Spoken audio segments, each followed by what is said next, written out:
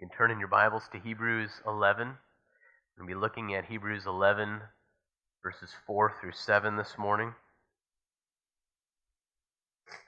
Hebrews 11, 4 through 7. And really quick, while you're turning there, I promise I'm not going to embarrass anyone, but I'm just a little bit curious. Would you raise your hand if you are an oldest child or an only child? I'm just curious. This is like a decent random sample. So raise it high. Oldest child or only child? Right, it's a little more than I thought. All right, I just want to take this opportunity to acknowledge that if you did not raise your hand, speaking as an oldest child, you have no idea how easy you had it. There's no way you can appreciate what you had, because you don't know. You don't know what it was like to have no one. Just think, every moment, everything you experienced, you always had your older brother or your older sister, at least one, who had gone through whatever. Every single moment, even still right now, you can think back, or you can think, wonder how they went through this. You do this without even thinking. I had none of that. Those of us who raised our hands, we had no experience like that. No example for us. We had to do it all first. It's really nice to have examples to look to. It's really nice to know there's someone who has been in a situation like this before. And this morning we're going to look at some examples, some people who have gone before us, some people who we can look to as older brothers, so to speak, in the faith. Hebrews 11, I'm going to begin in verse 1. Now faith is the assurance of things hoped for, the conviction of things not seen. For by it the people of old received their commendation. By faith we understand that the universe was created by the word of God, so that what is seen was not made out of things that are visible. By faith Abel offered to God a more acceptable sacrifice than Cain, through which he was commended as righteous, God commending him by accepting his gifts. And through his faith, though he died, he still speaks. By faith Enoch was taken up so that he should not see death, and he was not found because God had taken him. Now before he was taken, he was commended as having pleased God. And without faith, it is impossible to please him. For whoever would draw near to God must believe that he exists and that he rewards those who seek him. By faith Noah, being warned by God concerning events yet unseen, in reverent fear constructed an ark for the saving of his household. By this he condemned the world and became an heir of the righteousness that comes by faith. The author of Hebrews, as we've been seeing the last few Sundays, wants us to persevere in our faith, to endure in our faith. He doesn't want us to throw away our confidence, which can be very easy to do when you're when you're enduring things that are hard. When you're enduring things that are hard, it's easy to ask questions like, is God really good? Is God keeping good things from me? Is God the one that my faith and confidence should be in? Or maybe there's another way to be truly blessed. Maybe there's another way to be truly free. You don't ask those questions when things are fine. We ask those questions when we're grieved by various trials. Man, and maybe there's another way. But the author of Hebrews doesn't want us to throw away our confidence. He wants us to endure in faith so that we will receive God's promises. And in order to encourage these Christians, in verses 1 through 3, he points us to the nature of faith. The fact that faith reaches out for things that are out of reach. It reaches out in hope of the things that God has revealed to us and promised to us. And then in verses 4 through 7, he continues to provide examples of what faith looks like. And as we focus on these verses, we're going to consider the anatomy of faith. He gives a fuller description of what faith looks like in verse 6. We need to understand the anatomy of faith if we're going to exercise faith. Then we're going to look at the examples of faith that are given here in this paragraph. It's Abel and Enoch and Noah. And end very, very briefly with seeking the commendation of faith. At the end of the day, we don't want faith as an end in itself, just sort of a general optimistic outlook and framework about the future. We want the kind of faith that God commends. Because at the end of the day, it's His commendation that really matters. So first we need to understand the anatomy of faith. We saw last week in verse 1, faith is the assurance of things hoped for, the conviction of things not seen, and faith is engaged. You engage your faith when you reach out for what you believe and what you hope for on the basis of God-given reason and God-given revelation. But then the anatomy of faith is further described here in verse 6. Without faith, it's impossible to please Him. For whoever would draw near to God must believe that He exists and that He rewards those who seek Him. So once again, the importance of faith is underlined here. Apart from faith, we cannot please God. There's no pleasing God. There's no pleasing the God who made you, who is sovereign over your life. There's no pleasing Him apart from faith. Faith must characterize those who draw near to God. Drawing near to God is a theme in Hebrews. It's associated with worship. We're not completely disconnected here from chapter 9. Those who don't throw away their confidence in God's promises, they draw near to God in faith-filled worship, believing two things: that He exists and that He rewards. He exists and He rewards. Now this first part here, existing, we might ask, isn't that obvious? Is that really necessary to say? I mean, obviously you can't have faith in God if you don't believe that He exists. The wording here gives a little bit of a deeper sense, though, what that's saying. Obviously we need to believe that He exists, but the wording here, the original wording, it's the verb to be. So it's not so much that He exists. You could literally translate it, for it is necessary to believe that He is. He is. This is the same verb that God uses in Hebrew to reveal Himself to Moses. So when Moses asks what he should say, when the people ask what God's name is, God responds to Moses, I am who I am. I am, He says, is His name. He says, say this to the people of Israel, I am has sent me to you.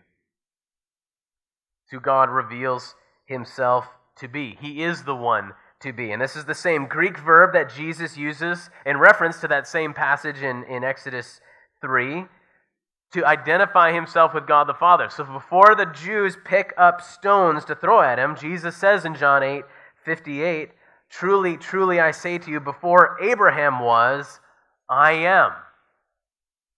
This is the name of God, or what some call the covenant name of God, the name that is reserved for His people. And it points to one of the attributes of God that isn't talked about as much because it's pretty abstract and it kind of blows our minds, but it's called God's aseity. Christians confess that God is ase, which means that He is from Himself. So one of the glorious attributes of who God is that doesn't really even make sense to us is that for God, existence is an attribute. Existence is that's not true for you and me, and it's not true for you and me because we all have a birthday. God has no birthday. Necessary to God's being is existence. And there's no other being who's like this. So when he writes that faith includes that we believe that He exists, it's more than this. We acknowledge His existence. It means that we believe in the God of Abraham, Isaac, and Jacob. It means that we believe in the God who revealed himself to Moses and rescued his people out of Egypt. It means that we believe in the triune God who's revealed himself in Christ. That's what it means to believe that he is or that he exists. Generic faith in a higher power does not please God. Generic faith in a higher power does not please God. Mere theism, the belief in one God, does not please God. You must believe that he exists. He is a particular being, and this means that our faith is directed at a particular object. Human beings exercise faith every day. All human beings do. Every human being exercises faith. For example, like we saw last week in the creation of the world, when there's no one there to see that or witness that. Most human beings believe that God even exists, but that doesn't mean that they're drawing near to the one true God. In order to please God, we must draw near believing that he exists. But just as important is that we must believe that he rewards. It's a sad reality, but you think about it. Many people believe in a God. A lot of people would acknowledge a God. Many people would even acknowledge a God closely described to the God in Scripture. And then you even have people who would affirm the existence of the triune God of Scripture, but they don't believe that he's good. They don't believe what Psalm 136 repeats 26 times, that his steadfast love endures forever. They might believe what the historic catechisms teach, that God is a spirit, infinite, eternal, unchangeable in his being, wisdom, power, holiness, justice, goodness, and truth. That might be something they affirm, but they don't believe, in spite of all those glorious attributes, that goodness is also attached to who he is. They don't love him or trust him. And then as a result, they walk around in despair and guilt because he's infinite and eternal and unchangeable and holy. But he's not good. So therefore, you walk around in despair and in guilt, coping with your guilt with whatever comforts you most. Or if you're not walking around in despair and guilt, you walk around bitter at God, rehearsing the evidence, rehearsing your case against him for why he has not been good to you. I've had many conversations with people like that. And in that case, it's the same thing. Then you're just coping with your bitterness with what comforts you most. And we do this too. We doubt God's goodness. We doubt that he rewards those who seek him. The Apostle John ends his first letter, 1 John, with the words, "Little children, keep yourselves from idols." Every time. He says that because that's an instruction that actually should inform our Christian lives. And it informs our Christian lives because every time we seek comfort and security in false gods, we're failing to believe that God rewards those who seek him. We're looking for another kind of reward or another kind of rewarder. And there's a lot of what John Piper calls bitter providence in our lives. The Christian life is filled with bitter providences from one degree to another. God has not promised us a life free of suffering. And the recipients of this letter to the Hebrews, as we saw, they endured the plundering of their personal property. And you might be struggling with something right now, any number of different things people right here this morning are struggling with. It might cause us to question, is God really being good to me in light of this struggle? That even in our trials, and actually especially in our trials, we can please God. That's what the author is telling us here. We can please him. But second, if we're going to endure, if we're going to take this seriously, if we're going to draw near to God believing He exists and that He is a rewarder, we can't. You just walk out of here resolved. All right, I'm just gonna believe He's a rewarder. But the author here gives us some examples of faith. 3 examples in this paragraph, and we start with Abel. Right, Abel is the second child born after Cain to Adam and Eve. It's not a very long explanation of who he is in Genesis 4, beginning in verse 2. Now Abel was a keeper of the sheep, and Cain a worker of the ground. In the course of time, Cain brought to the Lord an offering from the fruit of the ground, and Abel also brought of the firstborn of his flock and of their fat portions. And the Lord had regard for Abel and his offering, but for Cain and his offering He had no regard.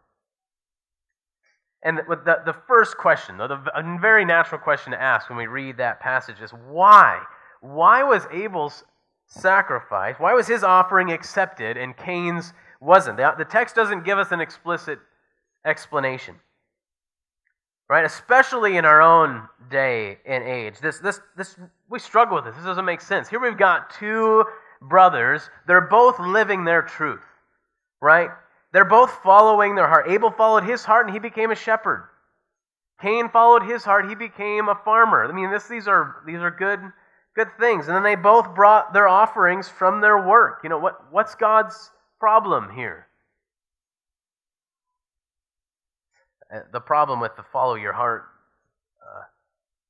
mentality is that it assumes your greatest problem is that you're lost and your heart needs to lead you to what you need to find. But Christianity claims your biggest problem isn't that you're lost and you need to find your deeper meaning and your deeper purpose. Your biggest problem is that you're sinful and that you deserve death. And it seems that Abel understood this. Abel's offering was an animal sacrifice. The text does mention that his sacrifice, it included the fat portions. And you can read in Leviticus how God, in the prescriptions for the burnt offerings for the people of Israel, that God demanded, He said, the fat portions are reserved for me. They were to offer all the fat to the Lord when they did their burnt offering. So Abel's offering appears to be superior because it's an animal offering. In other words, Abel brought blood.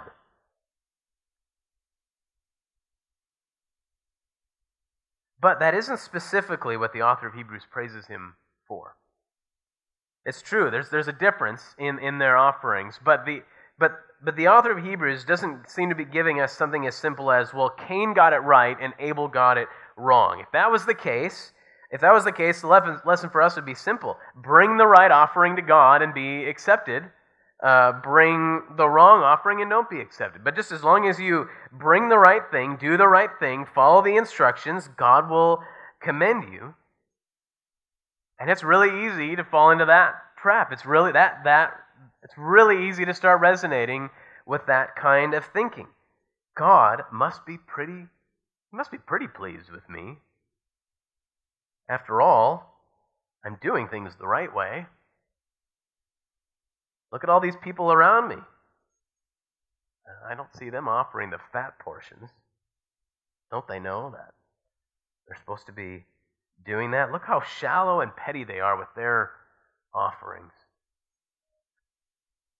That's not how Abel's put forward to us as an example.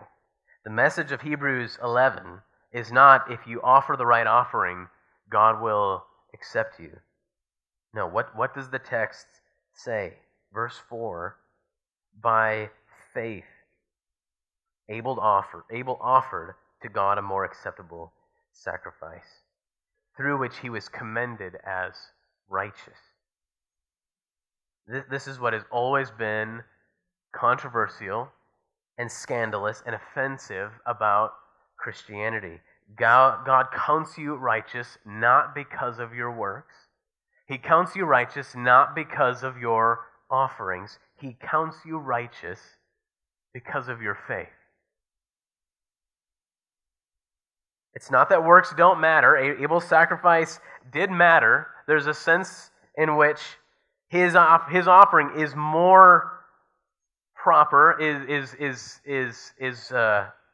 it matches with reality more than Cain's does, but it's not the basis of your righteousness. Your superior offerings are not what God looks at to accept you. They don't make you better. Abel is accepted. Abel is commended because of his faith. And Abel's faith then informed how he sought God, how he drew near to God. Abel's sacrifice indicated what kind of faith he had. It demonstrated his animal sacrifice, the fact that he brought blood demonstrates for us that he believed that he was sinful. He acknowledged his sin. It demonstrated that he believed his sin deserved death, so he brings something to die. It demonstrated that he believed unless there was a substitute, he is the one who should be condemned. And his offering demonstrated that he believed in the promise that God made to his parents, Adam and Eve. He believed that there was a snake-crushing, sin-curing Savior to come.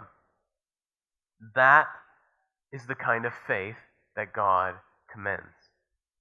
That is the kind of offering God commends, one that believes that God exists and that he rewards those who acknowledge their sin and draw near to him on the basis of the righteousness of another and on the sacrifice of another. That's what Abel did. And so the question is that you? Do you draw near to God on the basis of your superior offering, on your superior works, your superior morality or theology or spirituality?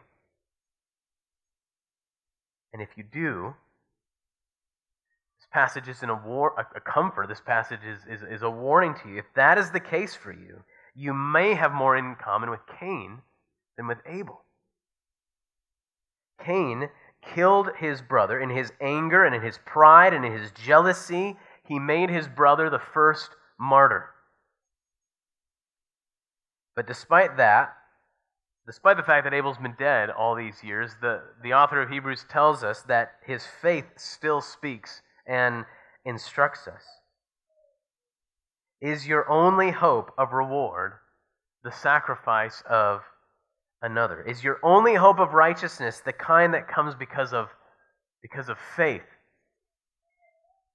We know the one that Abel believed in by faith. Right? It's because of Christ that we can do what Abel did, that we can draw near to God with a true heart in full assurance of faith, with our hearts sprinkled clean from an evil conscience. Abel reminds us that the kind of faith that is commended, the kind of faith that God justifies, is faith that comes acknowledging we need a Savior. It comes acknowledging we are sinful. So Abel reminds us of the kind of faith that justifies us before God. Enoch reminds us of the kind of faith that pleases God. We read about Abel's great-great-great-great-nephew, Enoch, in Genesis chapter 5. Despite the fact that Enoch appears multiple times in extra-biblical literature and in some of the apocryphal books, we just notice here that the author of Hebrews only acknowledges what's written about Enoch in the book of Genesis. Just instructive, I think, for us in how much weight to give to extra-biblical literature. The author of Hebrews only points to what's written about Enoch in Genesis. Genesis 5, starting in verse 21, when Enoch had lived 65 years, he fathered Methuselah. Enoch walked with God after he fathered Methuselah 300 years, and had other sons and daughters. Thus all the days of Enoch were 365 years. Enoch walked with God, and he was not, for God took him. So although we know very little about Enoch, this comes in a genealogy in Genesis 5, the descendants of Adam and Eve's son Seth. We just get a couple other passing comments here in the series of that genealogy. But what we do know about him is very, very important. We're told about him the most important thing about him. And we know it's important because the author of Genesis, Moses, mentions it twice. Enoch walked with God. He walked with God. The reason this is so important is because this is what you and I were made for. Enoch did what he was made for. Two mistakes that we make in our sin is we seek to walk with other gods, or we seek God for our own ends and purposes, not to walk with him. He's the source of what we truly desire and truly want. He isn't the reward in and of himself. But we were the kind of creatures that were made to walk with our Creator, to walk in relation to our Creator. God is a relational being. He has been from eternity, and He made human beings in His image to be in relation to Him. And this is what Enoch did. Consider what Micah writes in Micah 6. With what shall I come before the Lord and bow myself before God on high? Shall I come before Him with burnt offerings, with calves a year old? Will the Lord be pleased with thousands of rams, with 10,000s of rivers of oil? Shall I give my firstborn for my transgression, the fruit of my body for the sin of my soul? Then Micah writes in verse 8, He has told you, O man, what is good. And what does the Lord require of you? But to do justice, and to love kindness, and to walk humbly with your God. The author of Hebrews uses a translation of the Old Testament that says Enoch pleased God rather than walked with Him. You can see that in verse 5 here of Hebrews 11. Before he was taken, he was commended as having pleased God. The differences here, these are differences in translation more than differences in meaning. These two things go together. Walking with God is what pleases God, being that He's our Creator and this is what He created us for. Walking with God pleases God. And this is why, like Abel, God commended Enoch. Enoch walked with God believing by faith that God existed and believing by faith that He rewards those who seek Him. And Enoch received a very particular, special kind of reward as he walked with God. Enoch teaches us there's an important lesson, or I should say God uses Enoch to teach us an important lesson, which is that walking with God, or faith, is connected to escaping death.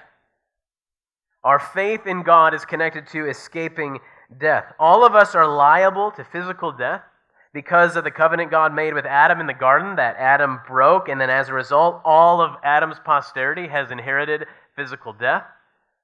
That's what happens. That's why we've just got a record. That's why even the genealogy in Genesis 5 there, Seth's genealogy is someone lived. Now, they lived longer than we tend to live, but he lived and then he died, and then he lived and then he died, and then his son lived and he died. And we just have this record again and again and again. But there was always hope. There was always hope, and Enoch had this hope that God promised that He would send one to crush the serpent. And in doing so, He was promising that there was still hope of reward despite the fact that Adam had broken God's law, that Adam had not achieved what God offered to him, and that God had given him the curses associated with what He promised him because of Adam's sin. But there was still hope. There was still hope of reward despite the fact that had happened, because God had promised Adam and Eve that there would be one who would come who would end the serpent's reign. And so ever since Genesis 3, there's been two groups of people. There's been those who trusted God by faith and put their hope in His promises, and there's been those who reject God's promises and put their faith elsewhere. A lot of times we get the categories that are mixed up. We think there's two kinds of people. There's the good ones and there's the bad ones. That's not what Christianity teaches. There's bad ones who put their hope in God's promises, And there's bad ones who reject God's promises and put their faith elsewhere. Enoch was a bad one, but who put his faith in God, who believed that God exists and that he rewards those who seek him. And in light of that, God spared Enoch physical death. And in doing so, God teaches us those who put their hope in God escape death. Now, for all of us, it's not physical death. It's the even worse death, which is spiritual, eternal death. Enoch teaches us to put our hope in Christ, who the author of Hebrews describes like this back in chapter 2. Since therefore the children share in flesh and blood, Christ himself likewise partook of the same things, that through death he might destroy the one who has the power of death, that is, the devil, and deliver all those who through fear of death were subject to lifelong slavery. Enoch teaches us that faith and escaping death go together for those who have faith in Christ, who delivers us from death and lifelong slavery. So Abel reminds us of the kind of faith that justifies us before God. Enoch reminds us of the kind of faith that pleases God. And then third, Noah reminds us of the kind of faith, or of the faith that receives an inheritance from God. So I'm going to assume that you know the story of Noah. There's evidence to show that people who've never even received biblical revelation know who Noah is all over the world. In one commentary I read a case that was made that our English word man comes from derivatives of the name Noah. So every one of us, similar to Adam and Eve, every one of us is a descendant of Noah. So in this case, this is a grandfather whose faith is being presented to us as an example in Hebrews 11. Noah is like Enoch, and he's like Abel. According to Genesis 6, Noah was righteous, like Abel was counted righteous. And according to Genesis 6:9, Noah, it says, walked with God. So these three have things in common, and we're being told that that thing that they have in common is their faith. Verse 7 of Hebrews 11, by faith Noah, being warned by God concerning the events as yet unseen, in reverent fear constructed an ark for the saving of his household. By this he condemned the world and became an heir of the righteousness that comes by faith. So here we see that Noah's faith, it did three things. It worked, it condemned, and it inherited. Noah's faith worked, condemned, and inherited.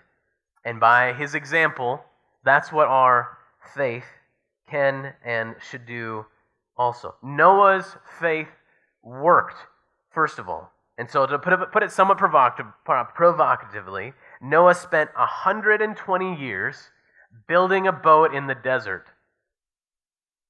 He spent 120 years building a boat in the desert. I know we're going to have some more time in the coming weeks as Sam gets into Genesis to think about this, but we just assume this story, and it's got the animals and it's got the rainbow and stuff, but 120 years building a boat in the desert. This boat was huge.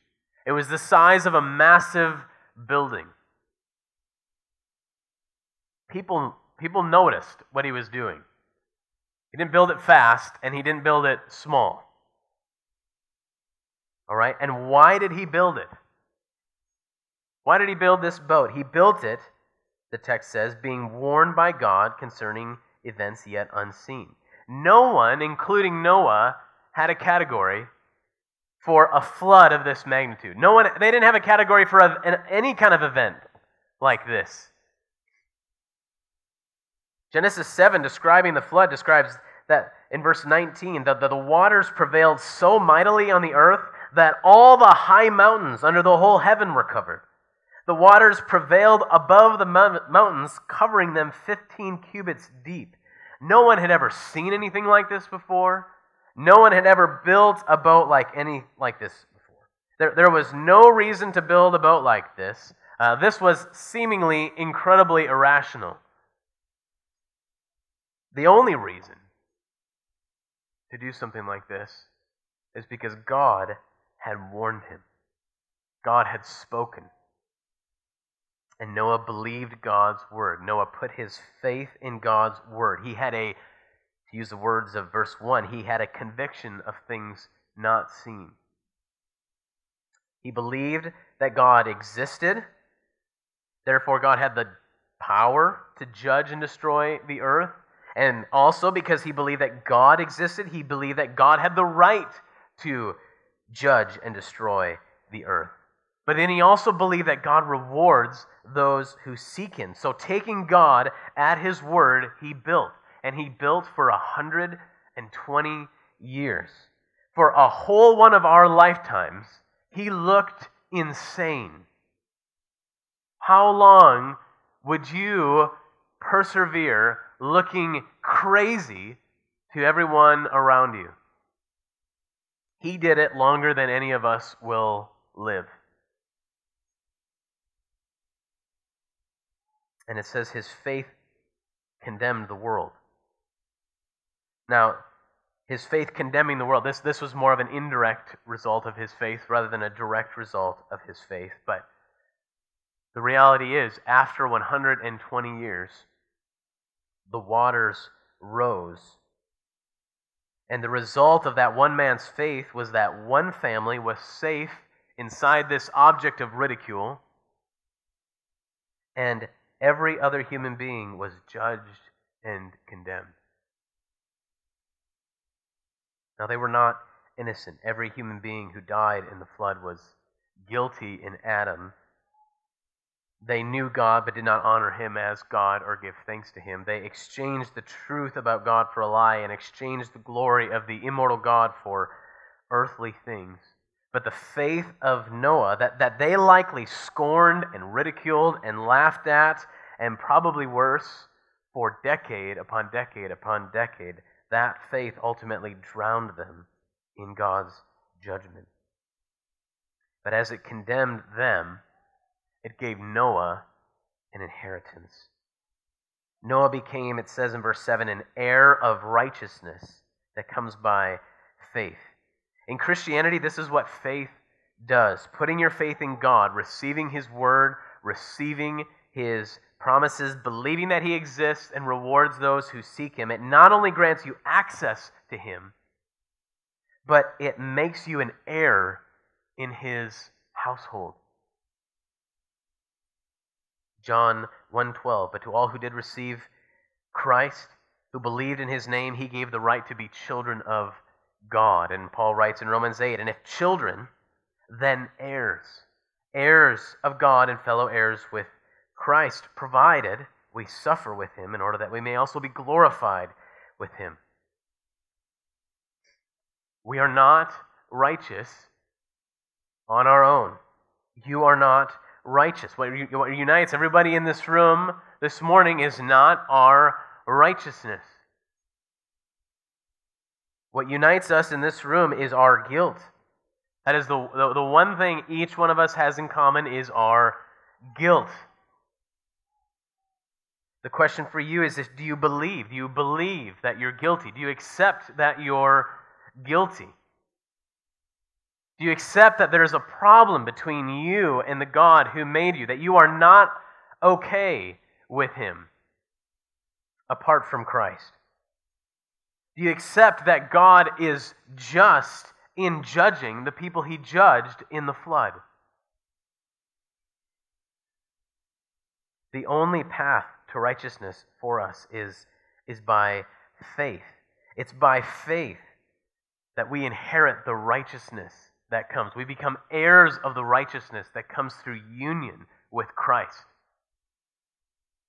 Hebrews 1:2 describes Jesus as he whom was appointed the heir of all things.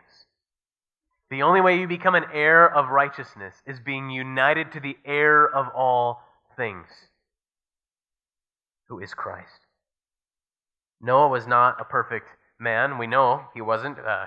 Some of his sins are laid out for us in Scripture.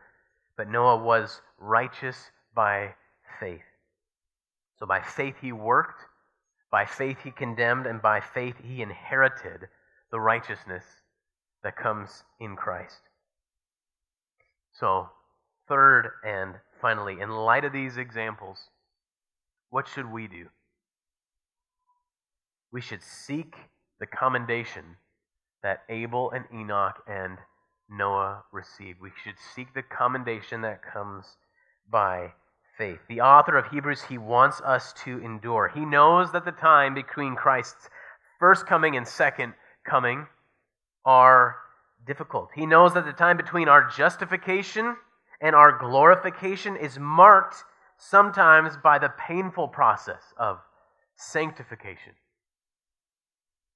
He knows that things are not easy. He knows that it's not enjoyable to endure the plundering of your property and to have the world scorn you for your faith in something that it cannot clearly see is going to happen.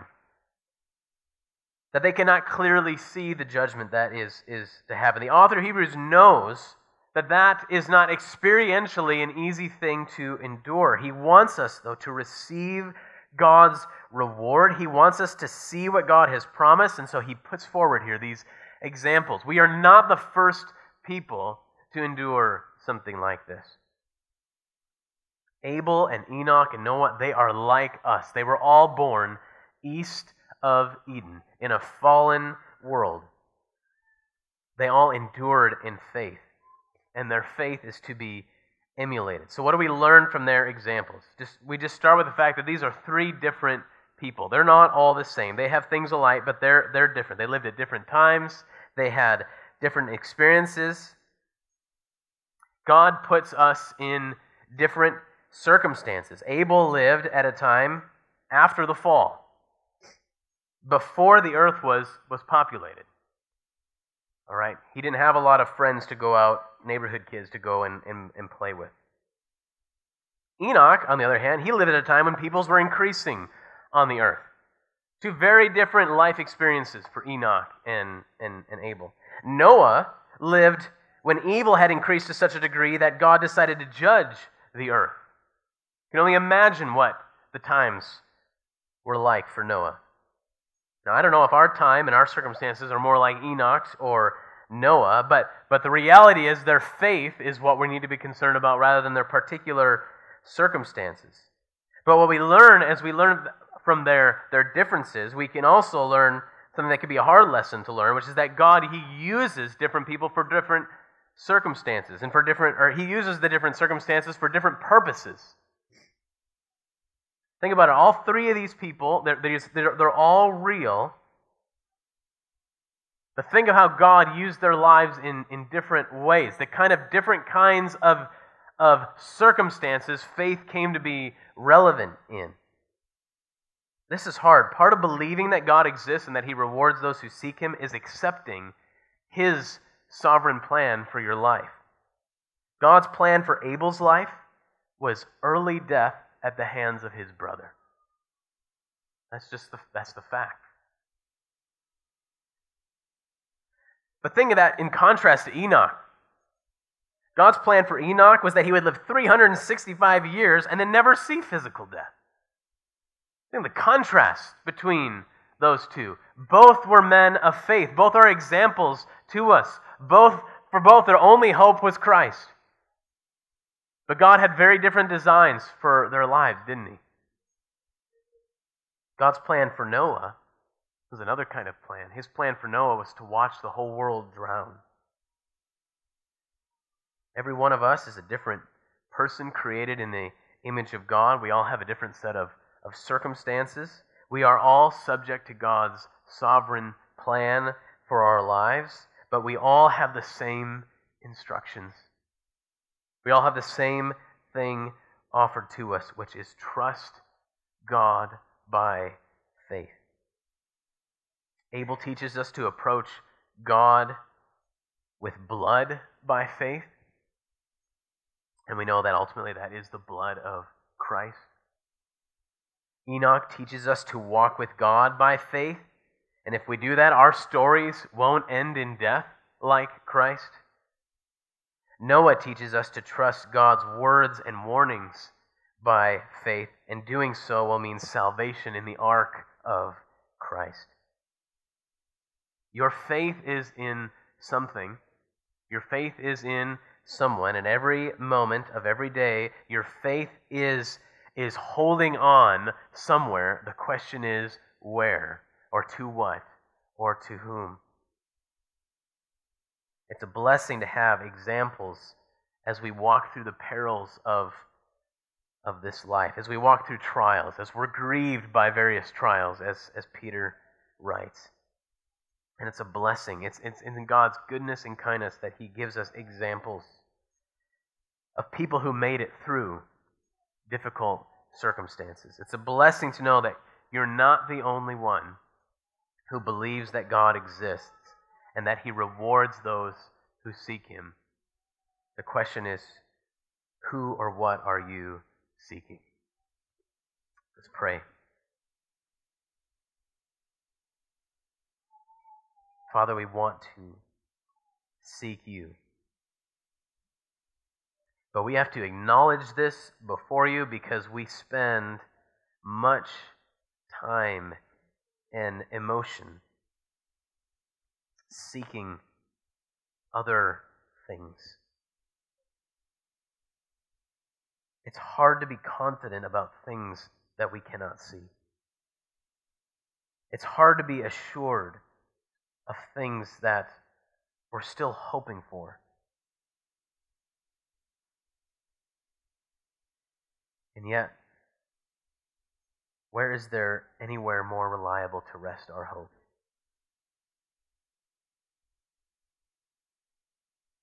In whom is there anyone more reliable to place our faith?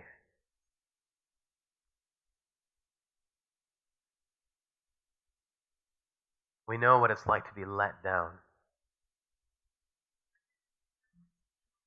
But You will never let us down.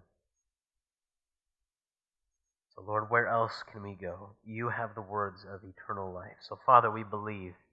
Help our unbelief. We have faith, but strengthen our faith. Father, when we're troubled, help us by faith, like the faith of Abel and Enoch and Noah. Help us trust in Christ alone. Help us remember that You are good. Help us rejoice that Christ is risen from the dead, so that we can look forward to the day when our hope springs eternal. We pray in Jesus' name. Amen.